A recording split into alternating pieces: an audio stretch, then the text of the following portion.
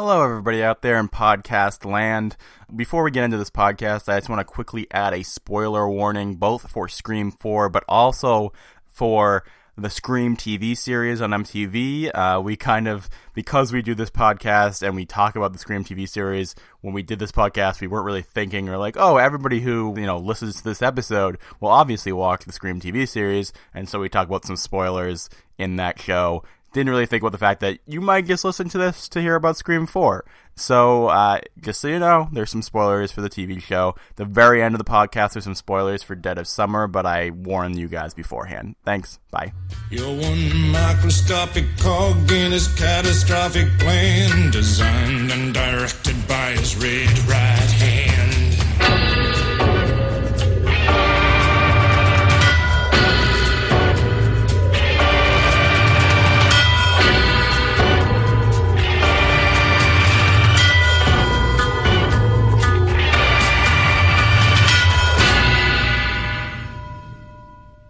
Hello, and welcome to the Screamcast, a slasher podcast. I'm Dan. And I'm Olga, and today we're discussing Scream 4. The final film, maybe, in the Scream franchise. We'll see what happens post-TV show. Wes Craven's last film. Yeah, sad. So this is going to be, this forewarning, maybe it's a slight train wreck of a podcast, because we watched this movie 2 weeks ago. We kind of fucked up a little bit. Yeah, we watched this movie, then we're too busy to actually record it that day. We'll record it next week. We'll still be somewhat fresh in our mind. Wasn't our thing, actually. We'll record it the next day. Yeah. And then we were like, oh no, we have less time today than we thought. And then I was like, we'll record it this weekend. And I was like, we're tired. It's a weekend. It's like, all right. No, we'll record it midweek. And then I was like, buckle in for a great podcast. No, we read recaps and watched some scenes and stuff. So hopefully, and I've seen this movie a few times. Yeah. So if you're new to the podcast, this is Olga's first time having watched the movie. I've seen it a bunch of times. As with all the Scream movies. This is one of my favorites. And I was thinking the other day, I don't know that you know this, that this movie's actually kind of what got me into slasher movies. I didn't know that. And it's funny because if anything, and it's something I'm going to bring up a lot in this podcast, is the marketing for this movie. Mm-hmm. And kind of the marketing is what got me into slasher movies. Huh. Because I watched the trailers, and first of all, amazingly star-studded cast here. Pretty much, every hot girl ever in existence at the time. And, so I remember seeing those trailers and, knowing about Scream and being I should watch the original. So I watched the original before 4 came out, and I really liked it. Mm-hmm. And then I think I just read about 2 and 3 because I heard that they weren't supposed to be that good, and then I went to 4, and I really liked 4. And then I went back and rewatched 2 and 3, and then I took a class about slasher stuff, and so then I watched a ton more slasher stuff. And then I think it was kind of the 1-2 punch of Scream 4 and Cabin in the Woods coming out pretty close to each other, so I saw both of those in the theater, and that's what really got me into this stuff. We're gonna watch, I've never seen Cabin in the Woods. I've somehow managed to avoid all spoilers for it because I knew it was supposed to be good. Yeah. So we're gonna watch that eventually, again. So, it's hard to even remember, what exactly it was that got me. I know, obviously, the star-studded cast. I think I liked the trailers, but I don't know what exactly got me to watch Scream 1 as much as, if it was just that, I heard it was supposed to be good and I hadn't watched it yet. Had you seen any other, slasher horror things up to that point? It's one of those things where you're have you seen it or have you heard about it? It's one of those things where by osmosis you gain knowledge of stuff, and, I can't, particularly remember having watched one before Scream 1. But I probably did. And the thing is, I saw parts of the movies, the Scream movies especially, through other people. While they were watching, I'd, pop in or whatever. I see. So, I hadn't watched any of the movies straight through. I think I had seen the opening Scream 2, when I was a kid. Okay. Yeah. So here's the thing, and I don't know how much... We've addressed how, Olga's not into horror.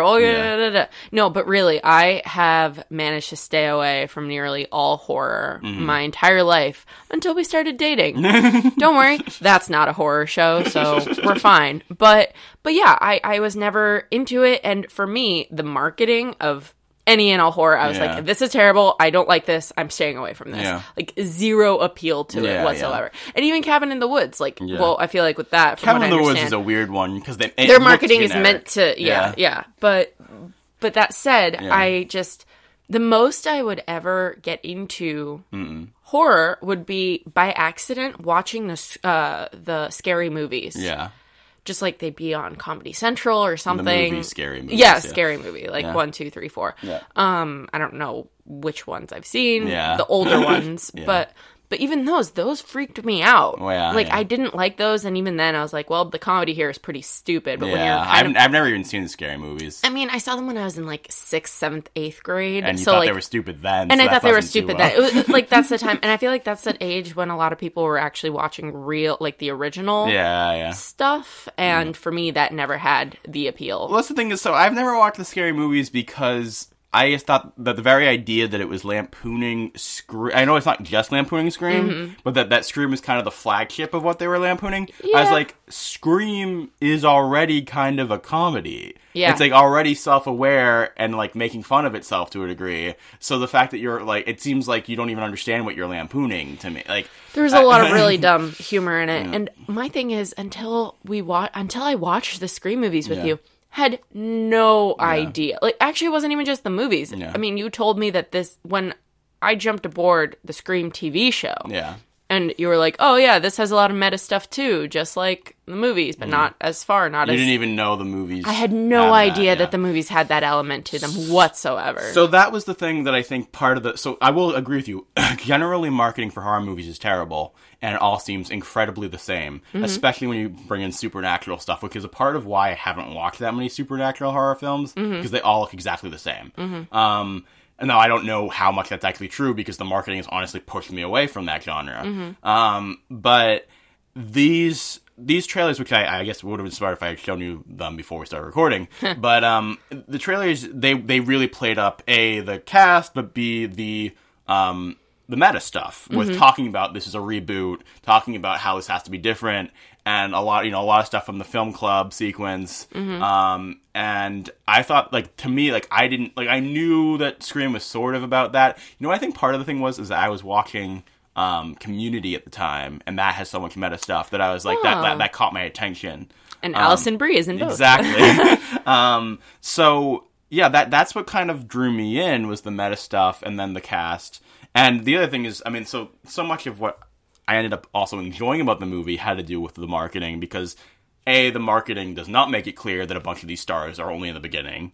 So, like, it really did get me with, like, the Drew Barrymore Scream 1 effect of not knowing, especially because it's like, oh, so that first part was a fake out, but is the second part a fake out too? You know, so that was cool. And then also, I mean, we'll get into it in more detail later, I just want to throw out that based on the marketing and how this was being positioned, I would never have assumed that it was going to be Jill who was the killer, because it really did seem like they were setting up that this is the beginning of a new trilogy. Yes. It is a reboot, and, you know, it made much more sense that they would kill off Sidney in this movie and have Jill going forward. And so... You know, like, so that was the thing, like, that I never even really put Jill as a suspect. Yeah. When that was revealed, it was really surprising and shocking, because I would say it's also not how you would expect Emma Roberts, like, for her to have that role. Yeah, you know? especially at that time. At that time, I would say at that time. Since then, I would argue that there's never been, like, a one-to-one-to-one role that she's done, like, exactly the same character, but, like... Variations on a theme, I would say, is kind of, like, now I could... let me put it this way. I would say, now I can confidently say this kind of character is within her wheelhouse. Yeah. So... But I can recognize how for that time of, like, seeing that and... being, like, not just shocked in that, like, oh my gosh, the final girl, the victim, the ultimate victim, is not, in fact, a victim at all. And that being very twisted. It wasn't even necessarily, like, as much as I was just thinking from a business level. Yeah. That, of course, you're bringing all these new young faces that are hip and popular at the time. Of course, they're going to be the ones that you set up for a 5 and 6. Yeah. And, you know, why would you continue? Like, that's the thing, is, like, I don't know, like, if they actually had been a 5 and 6, I don't know if it would have made sense. But as far as, like, because to continue with Sidney and Dewey and Gale, like, would that have actually made sense? Like, I don't think it would have. Like, it would have felt weird. But in some ways, it kind of is good that it was containing just 4, because I really did think that it was going to continue with these young people, and they killed all of them off, basically. Yeah, it was the idea of, this is what reboots do, and then it's like, haha, this wasn't really a reboot, this was a continuation and the conclusion of a saga, and whether or not it's final conclusion, hard to say, especially with the Scream TV show. Well, yeah, that's the thing, is, I mean, I have trouble seeing this brand going away forever. Mm-hmm.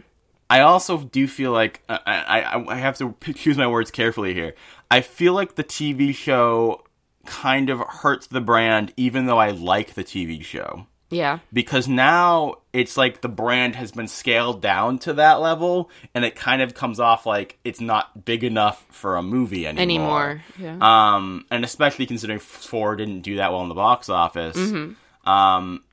I don't know how you come back to movies after the TV show, but at the same time, I mean, like, I would find it kind of crazy if there was never a actual reboot. Because I don't think I don't see a Scream 5 with Sydney ever happening. No. And I feel like they as a cast have moved on. Yeah. Also, I don't know if Courtney Cox would work with David Arquette again, just in general. I don't know they were married in real life. They were married in real life. I don't know, and then they were divorced. Were they still married during this movie? I don't know. Yeah, I'm not sure about that.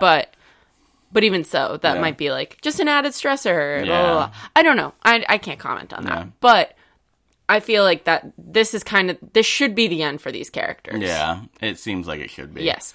But you know what I would see happening, especially since in the Scream universe, stab is a thing, as we see in the opening. Yeah. The thing within a thing. Yeah. Within the Scream universe. So, and the Scream TV show, it doesn't have the Ghostface mask. It has a different... That's a variation. Yes, it's a variation, but it's its own thing. I can totally see in a Scream 5 them being like, oh, remember when they took Stab and then they made a version of it to be a TV show and it was this? Yeah. And then making a parody of even Scream the series, the TV show, like Stab the series within there, and then having it be like... and they'd be like, they totally ruined the brand when they made it a TV show. Of like the meta of making a TV show, because it's like TV is everything now, and then trying to, because the most recent Stab movie was a terrible failure in the box office, and then like having that be a thing. I just don't. The thing is, I mean, the fact that Scream 4 didn't do well is interesting to me, because it's like, so can they ever bring it back? Like, they're going to try to, because it's like a brand name. Yeah. But can they ever be successful with it again? Have we just moved on from that? Has society moved on from slashers in the theaters?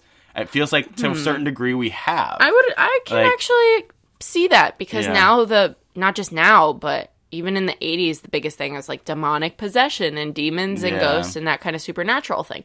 That's stuck around. If anything, a lot of what people like about those movies, they're doing some of their arguably like best work on that now. I suppose. I mean, I don't know, but like there's a lot of people complimenting what's being released now. I haven't seen them. I don't really like those things. Maybe I would, because now I've kind of been. I am going to force you to watch Blair Witch soon. So. Oh God, that's the one I really don't want to see. Like dreading it. I have it'll be great. So much resistance to it, because that was the big like horrifying thing of my early childhood that I can remember and being like, nope. Podcast with that in conjunction with the new movie. I am refusing. Yeah, we'll see in a couple weeks, guys, when I release the Blair Witch podcast. I'm gonna pull a Kristen Bell on Dan. So he'll be my Anna Paquin. I do want to say, so I've been excited to talk about this one particularly on the podcast, because it fits so well with the TV show. As far as that, the TV show, when you look at the TV show, I feel like it mostly took cues from 4. As far as, again, the TV show was a reboot, like a real reboot. Yeah. And so the archetypes and stuff, yes, they're talking about the original cast, and like they're harkening back to that, but they're also harkening back to Scream 4 and what they did. Yeah. And it's interesting that we have these 3 sets of characters that are variations on a theme. Oh, and you know what I didn't even think of? The fact of, you're so, yes, I caught on what you were saying, like Kirby, Audrey, all that stuff. Yeah, all the that new stuff. Randy. Yeah, yeah. But I was thinking even more about the fact that in the Scream TV show, it's the parents went through a thing, the town went through a thing in the past, and now it's the next generation moving on from that, living in a place where horrible things happened, and here it was Lakewood, here it's Woodsboro. It's like Murderville. Murderville, right there. So I didn't even think about that analog to it as well. Yeah, definitely.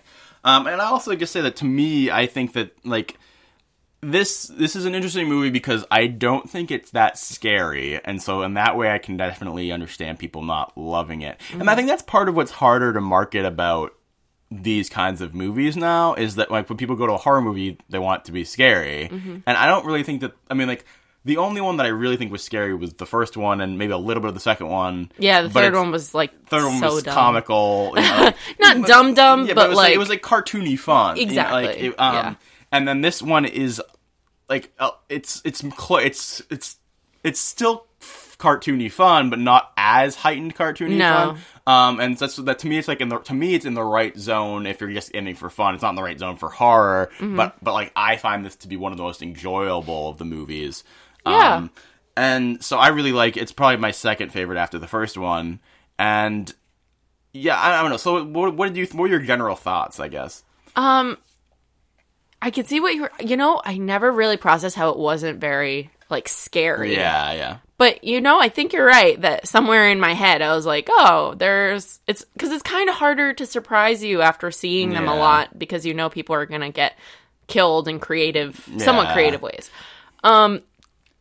But I liked the methods of the murders a lot. The only real cartoony sequence, I would say, is when Jill is, like, smashing herself up against furniture and stuff, and it goes a little too long. It just went, like, a little too long. And the cops. Oh, yeah, I forgot about that. That was really forgettable to me. Even though it was, Adam Brody and Anthony Anderson, two arguably, like, funny people. Yeah, no, not a great sequence, in my opinion. But, yeah, no, it was good. I liked it. I liked the young cast kind of like being forced to interact with the old cast. In a way, the old cast being shoehorned in felt shoehorned in a little bit. Yeah. Specific. Gail and Dewey's relationship drama. Gail and Dewey specifically, because I think Sydney made sense. Yes. Gail and Dewey. I mean, the thing is, honestly, I guess I would say mostly Gail, because Dewey. Like, he's the sheriff, so, like, you need a sheriff no matter what, so might as well be a character you know. Yes. And Gail, like, had an arc that made sense, but also, I guess, like, there were, I mean, if I was going to be, like, actually critical about this movie and not just be like, it was fun and I enjoyed it, there are too many characters. And that's the thing is, like, Jill had to be if you really think about it, Jill had to be the killer because she barely has any development otherwise. And so it's like Sydney but bad until the end where she's no longer like Sydney. Yeah, and then, exactly. Yeah. But I do think it's an interesting film, and I think it's interesting about these movies, and part of why I latched onto them more than I've latched onto like horror as a general thing is that they're really more thrillers. It's more about the tropes and the breaking of the tropes and the suspense and the twists and things like that. And that's what, like, I don't usually sit down to watch a scary movie to be scared, which I is not what most people do. Like I said, like that, and that's why like I like the slashers more than I like the other stuff usually, because other stuff is meant to be like scary. Yeah, and I'm like, and it almost never scares me. Okay. Like that's the thing. It's like it's very hard for me to get scared. And that's why I like note to self. I like Rosemary's Baby because it's more of like a psychological thriller, you know, like, and so like that kind of stuff. Like, and I like the tinge of the horror, like, because it's just like fun, but it's not. It's so rare that it's gonna scare me. I will say that Blair Witch scares me a little bit, so you're gonna love it. Why? I'm such a scaredy cat, Dan. I hate you for this. Man, we're really building this up. Watch me just be like, yawn. I won't be. I will be pissing myself. So shall we? Well, I just want to say one thing that I mean, I don't know if you want to go in chronological order, but things that I really liked that I feel they did well. The element of the movie club. Of them, there being like two Randys. and a girl who's like a counterpart. Yeah. Blah, blah, blah, counterpart to that. As opposed to like, oh, it's only the cool girls now. Yeah. And like a Sydney kind of calmed down version of a cool girl. Yeah. And also the idea of like sex being kind of a background element instead of a forefront theme. It's still interesting that like he's somewhat motivated by he lost her virginity to him. Yeah. But also he's just motivated by her boyfriend being a dickbag. Yeah. So it's interesting. And I would say more so by fame. Yeah. And frustration with like that. So while sex is still there and that kind of like it hits that, you know, you can check it off as in there, which is a good thing. Yeah. Because I feel like that it makes sense for a reboot to have it as for more background motivator.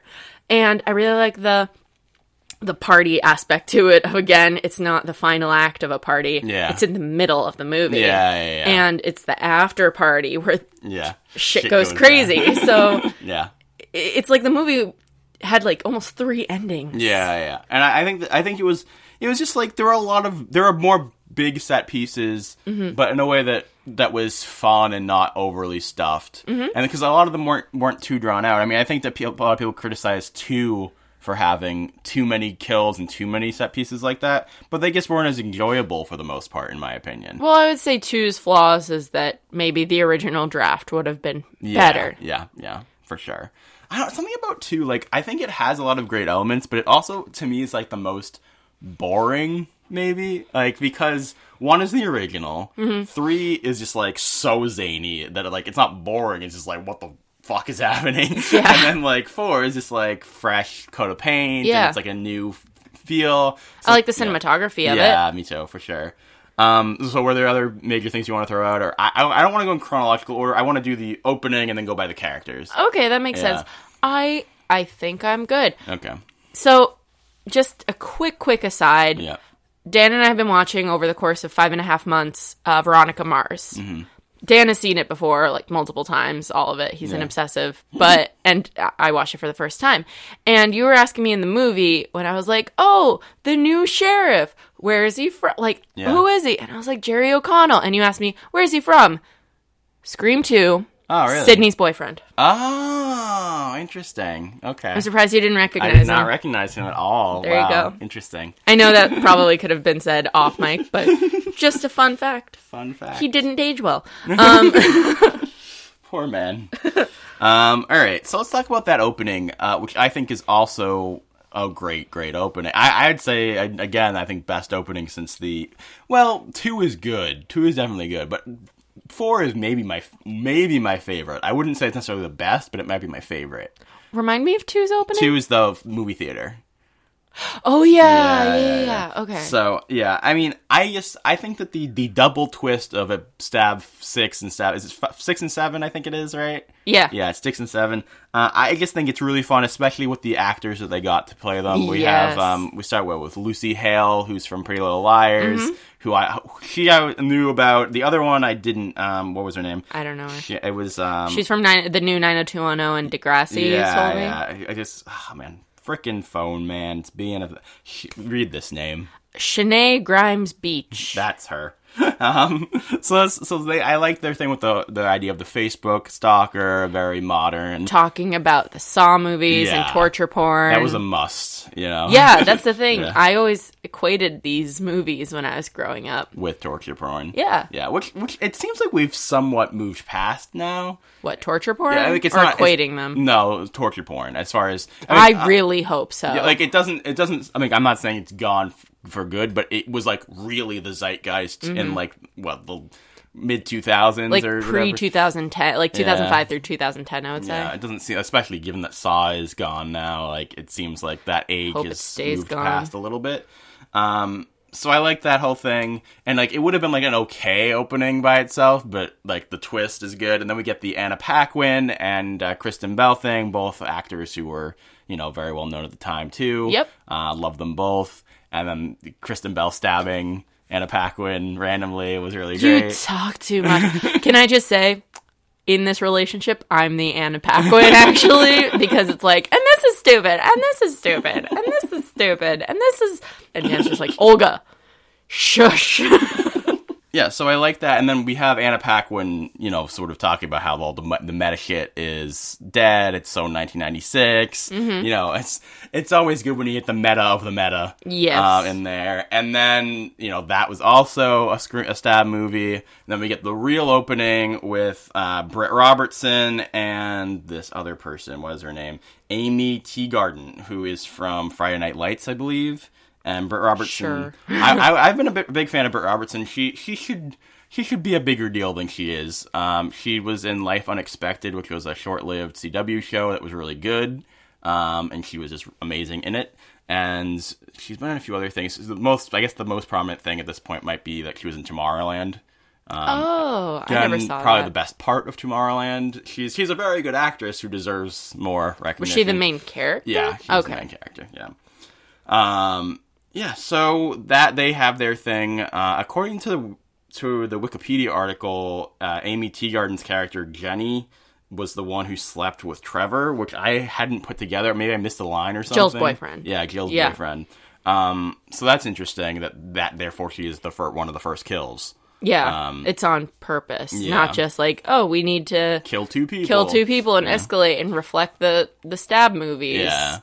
I do think that the actual scene between the two of them, I do like that Britt Robertson makes fun of the whole five they stab six, stab five, like that whole thing, the opening that way. But I do think that their actual part is maybe the most lackluster of the scenes. I don't like if there are other scenes. Like if we just started with this and we didn't have those two other scenes, it would have been really kind of it would be honestly the most bland of the three. Yeah. So. It's not bad. It's just like I do like that they like play around with the app of like scaring each other and stuff like that. But it just felt like kind of bland to me. Yeah. All right. Who do we want to talk about next? Do we want to talk about Alison Brie real quick? Sure. So she's awesome, and she plays what is her character name? Like Rebecca Walters, the book publisher agent. So she's kind of the new Gale. I guess she's sort of like.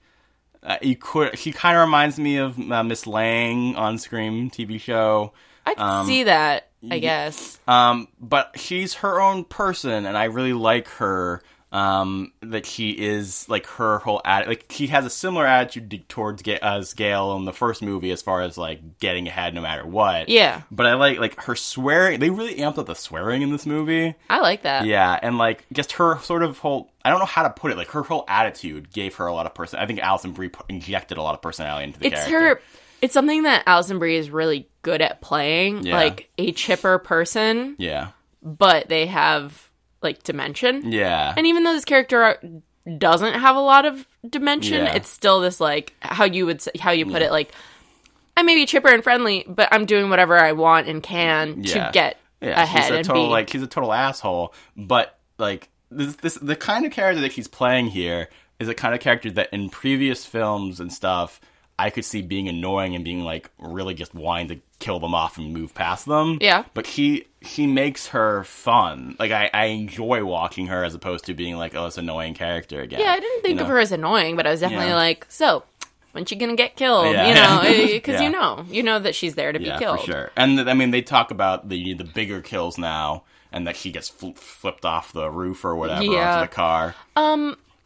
Why did they kill her? Like, why would she be a target? Close to Sydney, I guess. Yeah, it seems a little random.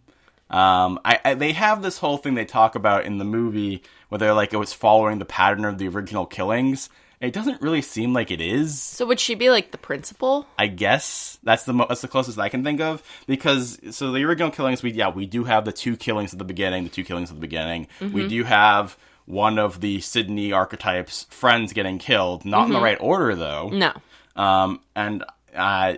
So that's weird. And then we do have an adult getting killed, so I guess that is supposed to be the principal. But then like we don't have like the cameraman dying unless that's supposed to be like the new Randy guy. Huh. I don't know. It seems a little bit. I can see that a bit. I feel like there's enough differences that the fact that they jump to it's a reboot is kind of just easy. It's like yeah, like it really does stand. I mean, it's meant to be in that order, but it does stand on its own creative feet. You can't just say one to one to one to one, exactly. which I like, because honestly, I don't want to be watching a movie and being like, oh, that is clearly that guy. That is clear. Like, that's boring, and you're distracted from just enjoying and watching and experiencing. And it's also, didn't they also do this in Scream 2, where they're like, they specifically found people with like the similar last names or whatever, and they're like, oh, it's patterning itself after the original killing. I don't know. Yeah, it's something. It's just, I don't know. It like, so in that movie it was a sequel and this one's a reboot. It just seems like a little bit easy. Yeah. But I mean, I still like that commentary. I just, if you're gonna really go for the reboot thing, it would have made some more sense to go after the principal again, as opposed to random adults. I suppose. I feel like it's more in spirit than in direct comparison. Well, I'm saying, I mean, like, I get it outside of the world of the movie. I'm saying in the world of the movie that the characters jump to, it's a reboot. You know, like.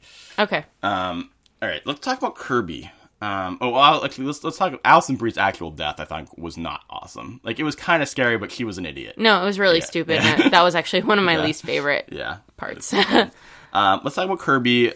Probably my favorite part of the movie. I think Hayden Panettiere does a really great job with this character. Absolutely. Yeah.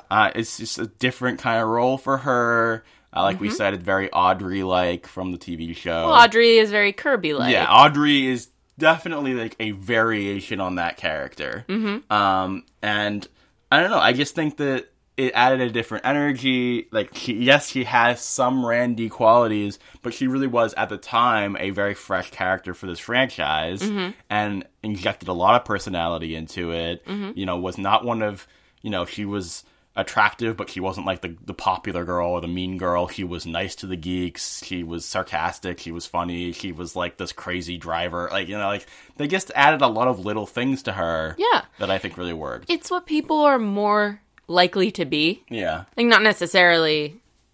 Yeah, what do you mean? Like, you know, a person, most people aren't all one thing. Yeah. So, she's kind of she's not she's an archetype. Yeah, like, she's her own character. Yeah, I think that really worked well. Yeah.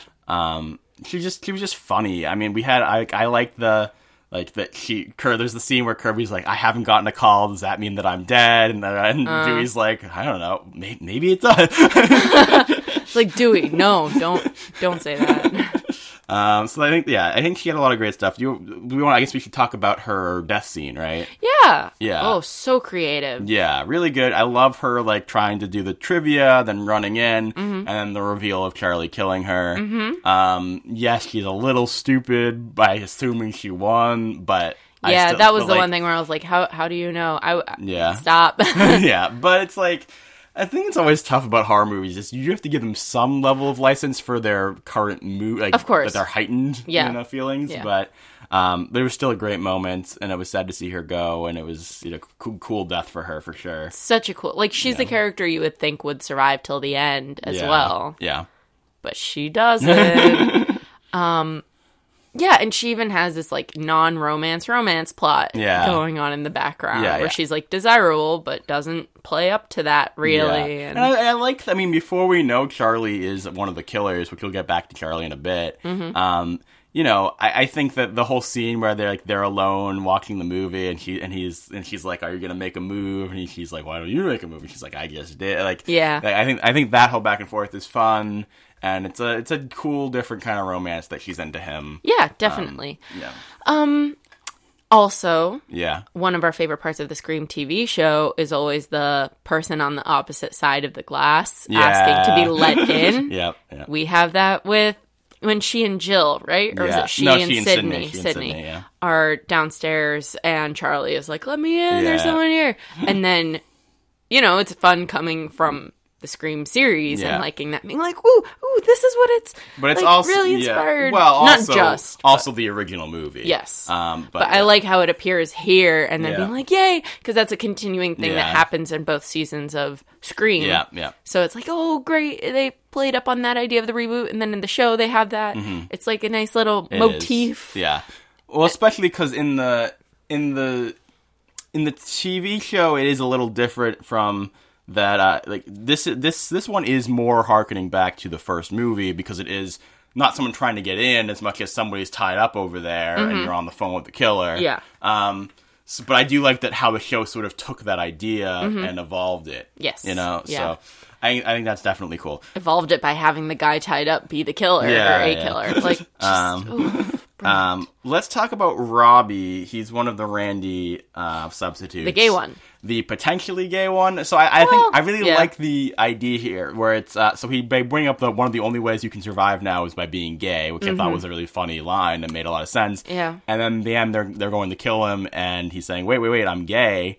Now I don't know. Like I personally have always interpreted it as he is actually gay. I have too. And but maybe he was just hoping to last ditch effort. Well, the reason that I think that he is because in the movie club when he says like the only way to guarantee is that you're gay, and then he and his friend like exchange a look. Well, also I think that like I definitely prefer the reading of him being gay. A, because he's kind of like a creepy guy towards some girls in this movie, and it seems kind of like he's overcompensating. Yeah. And I also like, because we in the scene where he dies, we were talking about how he's being kind of like he is drunk, but he's also being kind of an idiot, like going off on his own and hanging out by himself for a long time. Yeah. And it's like, well, if he thinks he's safe, then that makes that less stupid. Yeah. You know, and I guess I thought that was a fun twist that they pointed that out, but still were able to kill him and everything like that. So subverted that. Yeah, I think that and they had some fun tricks with him with the live camera and stuff like that too, which I thought was fun. That being a huge commentary. Well, I would say not commentary, but like the live streaming, the next generation of like it's not just on your phone anymore. Yeah. It's well, that's why I think when it was the premiere of Scream Season 2, there was the whole thing with the prank and the filming. Yeah. And you were like, oh, that tipped you off that it was a prank. But to me, I was like, oh, they're doing the Scream 4 thing of filming the murders this time. Okay. So then they definitely play with that in Scream Season 2 too, with him filming like the Audrey stuff and everything. Right. So I think that's interesting. It was like, that was like, you know, they talked about in that film club, they had the whole discussion about the new tropes. How do you bring it to the next level? And the live streaming thing really makes a lot of sense. That is where we're at as a culture now. And if you really want your art, your quote unquote murderous art, to live on past you, I think that was a cool point that they brought up. I do want to talk about sort of the Randy archetypes as far as, so we had Randy, and now we have Robbie and Charlie, and then we get Noah. I definitely think Noah's the best. I agree. I feel like Robbie and Charlie have their merits, but are just kind of douchebag. Like even without the twists that we get with the gay and the murder and all that stuff, like they're just kind of dicks. Like, they are. They're the pretentious nerds. Yeah. Yeah.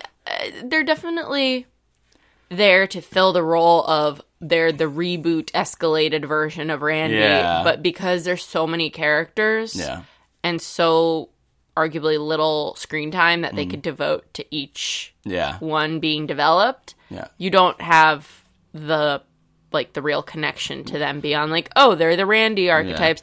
Well, they're going to get killed because that's what happens to Randy characters, except no. Yeah, well, that's the thing, is that I like that...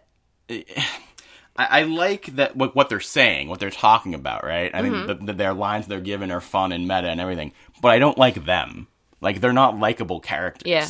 And that's the main thing that I take away. Whereas I definitely like Noah, and I think even though you had more issues with Randy, you're supposed to like Randy and have some level of sympathy for Randy. I get that. And at least, like, I feel like he's closer to likability than they are. I agree. Yeah. I agree. Like, I feel like the closest to wanting, like, you just want Kirby to be with them because Kirby wants to be with Charlie, you know, like, so, I don't want Charlie to succeed. I want Kirby to get what she wants. Yeah. Get it, girl. Hell yeah. All right, so who else do we need to talk about? We should talk about Olivia Morris, who was the friend who got killed across the street. Or across the, next door. I don't really have a lot to say about her. She's not much of a character. Her death, I think, is fun. It's not like one of the best ones ever, but I think the idea of being across the window, seeing it but not being in the same, yeah, I think that was a fun moment, especially in retrospective, like Jill being the killer and everything. Sydney diving in and running in. I really like that. Sydney immediately going into like Terminator mode and running after. Hell yeah! I think that was a great moment, and that's why Sydney was necessary to this movie. Yeah. As opposed to the necessity of Dewey and Gale. Yeah. Like, I can't really... Like, I can see why they would be in it. Yeah. But I can't argue that they're necessary for the reboot. Whereas, I feel like... Well, why don't we talk about Dewey and Gale? Let's focus on them for a second. Okay. I think, to me, the biggest mistake was not killing one or both of them. Especially if your plan was to go forward with the franchise. I mean, that's the thing that's really confusing about this is if you really were planning for a new trilogy, continuing with those three characters, like as much as I think that the twist of Jill being the murderer is awesome, continuing with those three characters does not seem like the right choice for a new generation. And especially, I think Gale should have died when Gale almost died. I think Gale should have been killed. Like, her story has been told multiple times. She's not necessary. Like, you know, like, and I don't know what they're, like, if we're supposed to feel as attached to them as clearly the writers and directors do. Or, I don't feel that attachment personally. Yeah, I mean, like, I like them to some degree. Like, I don't dislike Gale and Dewey. Like, especially Dewey, like, has his funny moments and stuff. Yeah. And Gale's had some good arcs and things like that. But I don't, like, need her to be alive. Like, I wouldn't have left the movie being like, oh, they killed Gale. Like, you know. Then, like, wow, after all the teasing and all the close calls. Thank God they finally did. They pulled the trigger on that. So that's, like, and you don't need her, like, she's not plot necessary, I don't feel like, either. That's what I mean, of, like, Sydney is plot necessary. Yeah. Dewey is plot logical. Yeah. Gale's survival is not, but because they're such a pair, it's like, have some interplay there that is more so than... And they tried to do that with that deputy. Yeah. The girl played by, like, who was it, Heather Graham or something? I know her name is Judy Hicks. Whatever. I'm looking it up. Okay. But you keep going, Yeah, so, like, they kind of tried to escalate, like, look, Judy Hicks... Marley Shelton. Oh, okay. She looks like Heather Graham. Anyway, look, she's in love with Dewey or smitten with Dewey, and Dewey's just like, nah, I have a wife who's dissatisfied with her life right now. And then Dewey doing the silly thing of like, no, you can't help on this investigation, even though and she brings up the good point of like, Dewey, I have always been helpful to these investigations. I don't know. It's hard their whole interplay, I guess, doesn't do a ton. Like, I mean, like, I understood, like, her like, journey to recapture her glory days, I think, is sort of interesting. Mm-hmm. I just don't, like, if it had ended in failure, I wouldn't have been upset. Yeah. You know, like, and we should... Yeah, I guess, like, I can understand maybe keeping Dewey so it's not just Sydney alone at the end. And maybe the reason I keep Gale is so it's not just to defy the final girl idea. But I still feel like Sydney is clearly the final girl and they're her weird sidekicks. Yeah. You know? Like, yeah. So. I mean, the one reason to keep her around was for the reveal of like, oh, I can meet with Gale and Gale can now write my story from Jill's point of view. Like, that makes sense. Yeah. For her to be the new Sydney with Sydney dead, that it would be through Gale again and the matching that reveal. So, you know. But there are other ways of doing that. There are. Yeah. But I can see the, like, why Jill would want Gale to survive. Gale could have died from that wound and they still could have had her found out by saying the matching wound thing, you know. So like, I don't know. I guess those two characters, they have their place. I don't hate them. No, I don't hate them. But they just don't feel necessary in the same way. And there were so many other characters, and I mean, I straight up really like Kirby. I've never felt the way I feel about Kirby that I do about... I never felt about Dale and Gale as strongly as I feel about Kirby in this one movie, and they've had 4 now. Dale? No, sorry. Dewey and Gale. Okay. Let me rephrase this. Gale and Dewey I've never liked in all 4 movies as much as I like Kirby. In her very limited screen time. Yeah, exactly. So, like... Okay. Yeah. But... Sydney I loved in this movie. Sydney was good. Why don't we talk about Sydney a bit? I think she was strong. I think the idea of her trying to like write the book and overcome her demons and pass that on to other people was a nice and refreshing thing. The fact that she would run right into danger, I think, was good. That she was connecting with Jill and trying to like shepherd her and be her mentor, I think, was nice. Yeah. I love, I can't remember, I think it's Sydney and not Gail at the end. I love the line of, you forgot the one thing about reboots, don't fuck with the originals. Yeah, I think that that's was a really fun great. one-liner. So yeah, I think Sydney was really strong. And I don't know, what else do you have anything else you want to say? There's not a ton to say, but she was... I like this Sydney more than I like Sydney in Scream 3. Yeah. Even though, like... I like Scream 3 Sydney, Scream 3 too, Sydney is good, too. Yeah. Sydney is consistently, like, the best part of the movies. And definitely the best of the trio. Yes. Yeah. In a way, I feel like Sydney gets... I'm trying to think if I actually believe this. Yeah. In a way, Sydney gets better with every movie. Okay, I can see that. In a way. Yeah. I mean, she has... There are pluses and minuses. Yeah. But in a way, I can certainly see where you're coming from. Yeah. Like, I start to root for her more and more and more with every movie. Because she gets smarter and smarter and stronger with every movie. I think the only way that I would disagree, maybe, is that I think that whereas, like, the character is maybe at her best in this movie as far as the strength and the intelligence and the bravery, her actual, like, arc and, like, what she's given to do in this movie is not as... because there are so many characters. Like, honestly, Gail kind of has more of an interesting story going on. It's just that maybe Sydney is more likable and more... She is more likable. And more capable. Yeah. So that's just kind of my feeling towards Sydney. Yeah. I get where you're coming from, for sure. Who else do we get going on here? So we want to talk about Judy Hicks a little bit more? Not really. I don't have that much to say about her. I'll just say that I actually liked her, especially by the ending. They try to set her up as one of the red herrings at the beginning by making her kind of creepy about Sydney. Yeah. I think that she had some good moments. And I don't think that ever registered with me. The red herring thing? Yeah. She's like in the shadows, super creepy. I'm surprised. Like a little bit, but I never did I actually think that she was the killer. Yeah. Okay, so who else is left? We talked about Robbie, I guess. Oh, we should talk about Trevor before we talk about the killers. Yeah. Do we have anything else to say about the frickin' awful cops who were terrible? They were bad. They were terrible comic relief. Yeah. Also, Jill's mom, the death through the mail slot. I thought that was great. That was a I great really death. Liked that, yeah. All right, so let's talk about Trevor. Not the best. So stupid. Not like stupid, but just like... Yeah. You're annoying, Trevor. Billy / Will / now what's his name? Kieran. You know, that whole archetype, again, probably the weakest of the four.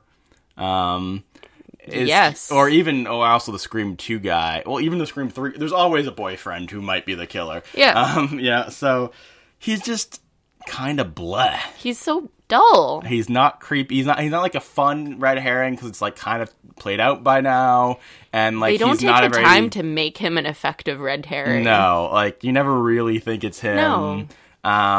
And it's just like he's just kind of a dickbag. Mm-hmm. The best part of his character is when he gets his balls blown off. I was gonna say the best part is when he's pulled out of the closet and shot in the crotch. Like that shouldn't be the best part of your character, frankly. So moving into, let's talk more about Jill and Charlie as the reveals. I really like this idea of where the Randy and Sydney, and this time Randy gets the girl, Jill being so, upset that he cheated on her, that the execution style shot to the head, I think is a really great moment. Of Trevor, yeah. And then Jill killing Charlie on top of that to be the sole survivor. Mm-hmm. I think that's all really fun.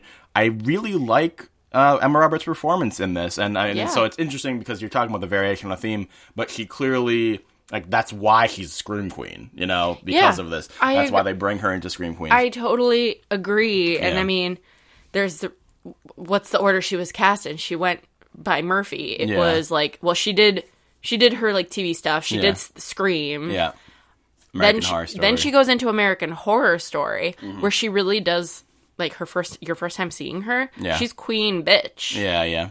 Which was a departure. Like, I I'm trying to think. I don't think I'd seen that character from her. I thought of her as very, like, tween, like, peppy kind of thing. Yeah. And then I saw her as Queen Bitch, and then it kind of felt like in the next season of American Horror Story, she played kind of a variation on that character. Like, I would say the next season in Freak Show. Yeah. It was like Coven, she was Queen Bitch. Freak Show, I didn't realize she'd been on multiple seasons of American Horror Story. Okay. Yes. And that's, I think, why we had maybe a little bit of miscommunication, in my opinion, of her, because I felt like in the Murphyverse, she's very similar. Was playing a similar thing. So it was Coven, and then Freak Show, which overall wasn't a very good season in my opinion, so I didn't really like what was going on. Wasn't she like a fortune teller or something? There was a lot, yes, kinda. Yeah. And then obviously Scream Queens, which we watched all of, where she was very much head bitch in charge. Well, but the thing is, I really don't think that that's who Jill is. I agree, but I could see how if you were to see this in chronological order, you'd be like, wow, Emma Roberts is playing this, like, again, still kind of a teen appeal, like, you know, the final girl setup is going on for her. You like her, you sympathize with her, whatever. And then it turns out, oh my God, she's capable of playing this dimension of, like, stabby, crazy psycho girl. And then, so when... I think, for me, the biggest difference between Chanel from Scream Queens and Jill is that Chanel is very girlish and very shrill. Oh, absolutely. And like, kind of a fraidy cat. Like, yes, she has her creepy moments, but she's also, like, she, like, is tough when she wants to be, like, but, like, in a whiny way. Yeah, and also can be freaked out by things, and be like, like, Jill would never be freaked out by anything. No. Like, she, like... They're different characters. Absolutely, you can't deny that. And, but I think, you know, if you could see what I mean, of just, like, having seen her play Psycho a bit. Yeah. I was just like, I knew she was cute, but I didn't expect to see Psycho Emma Roberts in... Now, it's interesting, because you never actually said the word psycho, though. You kept saying head bitch. Okay, well, there's... I mean, that's the thing, is I think that she fit so well... The character that she played when Jill was revealed fit so well into this franchise. Yes. With a theatrical, big performance, but also... she is unnerving. Yeah. You know, and it's... I think that what really makes the performance, too, is the social commentary aspect too, the fame, of the fame and the desire to not be a nobody and the desire to make it, you know, make it splash somewhere and like have people actually know who you are. And I think that they try to bring that into the beginning of Scream, the TV show too. That idea of the anonymity and the social media and all that stuff. Yeah. That's the issue with this generation. Everyone's me, 15 minutes of fame, blah, blah, blah. And I also really like how we end the movie with, after she's dead, all the media talking about how great she is and everything. She's the hero. She's the next, what was I going to... I would say that, in a way, she is very Kieran-like. Yeah, I can see that. Well, the thing that's tough about this podcast is that what if people are watching this and haven't seen Scream the TV show? We've been basically spoiling it all the way through. We have. I mean, there's no way of editing that out. I mean, maybe I'll add a stinger at the beginning that says spoilers. I'll do that in retrospect. But yeah, go ahead. Talk about Kieran. Well, kind of unassuming. You don't really, not especially in season 1. Like, we've had our moments of being like, Kieran's a suspect, especially with season 2. But then it's very much like he's tonally calm in a lot of ways. Yeah. Just like a little blah, little boring. And then you have the psychotic reveal at the end, but it's not it's not ridiculous. Yeah. It's exciting, it's interesting, and it's played well. Yeah. I think, for sure. And the thing is, I think that Jill was before the reveal, Jill was the right level of, she's a little blah, but final girls are usually a little blah, right? And then that maybe by the end of the movie she'll rise to the challenge or something. And I think that they play well with, like, with Sydney having her hide under the bed and stuff like that. I mean, it's one of those things where if it was a TV show and I could pause it, or there were episodes in between, I could think about it, I would have arrived on Jill, right? Because she is missing at a lot of points. Like, what is she doing when all these kills, like... She has expressed her annoyance and frustration and kind of hatred of her mother. Yeah. And then her mother's killed. Yeah, and, like, the whole thing of Trevor, the person that Trevor cheated with, die. You know, like, you would arrive there, but when you're in the thick of the movie, you know, you're going straight through and you're enraptured with the movie, and it is a big reveal. I think it's one of the most successful, definitely more so than 3. Yes. And I think you could... 2 has some good reveals, but to me, I like 4 better than 2, too, for the reveals. Okay. But that's, very up for debate there, too. Okay. It's hard to say. 1 is just so classic, you know? Like... 1, I can't complain about at all. Yeah. In that regard of, like, the reveal, where even though in my, having lived a long time and watched other things that took inspiration from Scream and TV and other movies, you're like, oh, the boyfriend is a major suspect. But even then, the reveal of, like, in 1 of how exactly it plays off and the sex aspect and all of this. And him letting himself fake get killed, and then having to kill her. Yeah. So that is its own, like, special, iconic thing. For sure. So this is, I would say, like, 2 is very much a derivation of 1. Yeah. At least in their version that they ended up doing. Yeah. And weren't they, in the original script, wasn't the boyfriend supposed to be the killer also? And 2? Yes. I think you might be right. There were a bunch of them, though. Yeah. So here in 4, it's like, look, they were going to reverse that, turn that trope of, like, look, it was supposed to be the boyfriend because it's always the boyfriend. Yeah. And it wasn't. Yeah. It was the girlfriend. All right. Now, do you have any other things you want to bring up? Because I want to talk about a Dead of Summer spoiler, but I'll wait until that's the very end. Like post music or something? Well, I'm just going to, whatever our last thing is. Do you have anything else you want to say? Is basically my thought. I really liked it. I kind of wish they'd use their time a little bit more wisely to make me connect with characters a little bit more. Yeah. Form an emotional connection. Well, that's another one of the reasons why I think if you killed Gail halfway through the movie, you'd have a lot more time. Emotional payoff, too, of like, bye, Gail. Yeah. Like, I would have been in the moment like, oh, she survived this much for her to die in the reboot, although it makes sense for her to die in the reboot. Yeah. And it also raises the stakes, because then you think, oh, Sydney might actually die. Yes. Yeah. So... with those little qualms, I thought it was a really good version of, like, a Scream serial. Yeah. No, definitely fun. All right, so I'm going to say a major spoiler for Dead of Summer, so if you do not want to know what it is, goodbye for now. Bye, whatever our next movie is. I hope it's not Blair Witch. Probably Cabin in the Woods. Oh, goody. All right, Dead of Summer. I just wanted to bring it up because I was realizing that the reveal of Dead of Summer is actually pretty similar to Scream 4. As far as the reveal of Dead of Summer being that all along the nice kind of bland final girl was actually the murderer the whole time. Mm-hmm. It's interesting that I literally just put that together as we were talking about this, because when I saw it in Dead of Summer, it was a totally shocking revelation to me.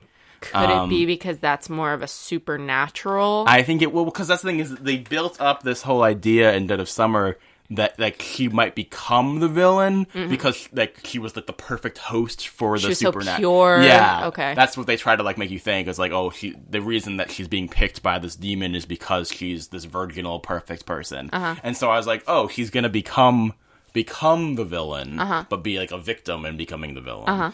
And so the fact that it was that from the very beginning who we'd been seeing was actually not the real person, I think that's why it's interesting, because I was saying that I would have figured out Jill, but it worked because you saw so much of Amy, who was the killer in Dead of Summer, that like for multiple episodes that you were like, well, this is who the character is. Like you didn't expect all of this to be a fake, you know? Yeah. Whereas Jill is so in the background that it is, if you really think about it, it is kind of easy to be like, oh, he could have been the killer. Right, you know, like, right. Yeah, so basically, whereas Scream lied by omission in a way, would you say like Dead of Summer lied by visually misleading, like the storytelling? It was one of those things where it felt like what's the word I'm looking for, like an untrustworthy narrator kind of idea, you know, like where it's like I'm seeing all this stuff, but I can't. But I thought I could buy into, but it's all an act. And I think both things are really good twists. But it's just interesting now thinking about it, because when I saw the Dead of Summer one, I was like, this is so original. I don't feel like I've seen this before. But it actually is very similar. It's just done in a different style where it's still a big twist. I think that's enough. Yeah, it's interesting. It also makes me wonder if the creators of Dead of Summer, or the writers, know about Scream 4. I would be shocked if they didn't. I mean, they picked they didn't really... It wasn't meta in the same way that the Scream franchise was, but it's so harkening back to so many different slasher ideas that I would be shocked if they didn't know. Well, I could see how they wouldn't be afraid of doing the same thing, because it's different enough. Yeah, it's definitely a major... I haven't seen Dead of Summer, but I was like, Dan, you're writing about it. Check out his reviews, recaps. Yeah, I have reviews of the first 4 episodes and then a season review. That's all on TV After Dark. I also tweeted them out if you want to check out @ScreamPod on Twitter.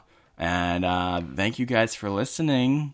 And subscribe to our podcast on iTunes, rate us, review us. On Twitter. Yeah, I just said that 5 seconds ago. I know. Son of a gun. I love you. Love you too, even though you're going to make me watch Blair Witch Project. You're going to love it. I really won't. You're going to love it. Guarantee you I will. You're going to love it. Be miserable. You're going to love it. All right, guys. Everybody tweet @OgieBogie telling her how much you'll love Blair Witch. Stop. And scream you later. Scream you later.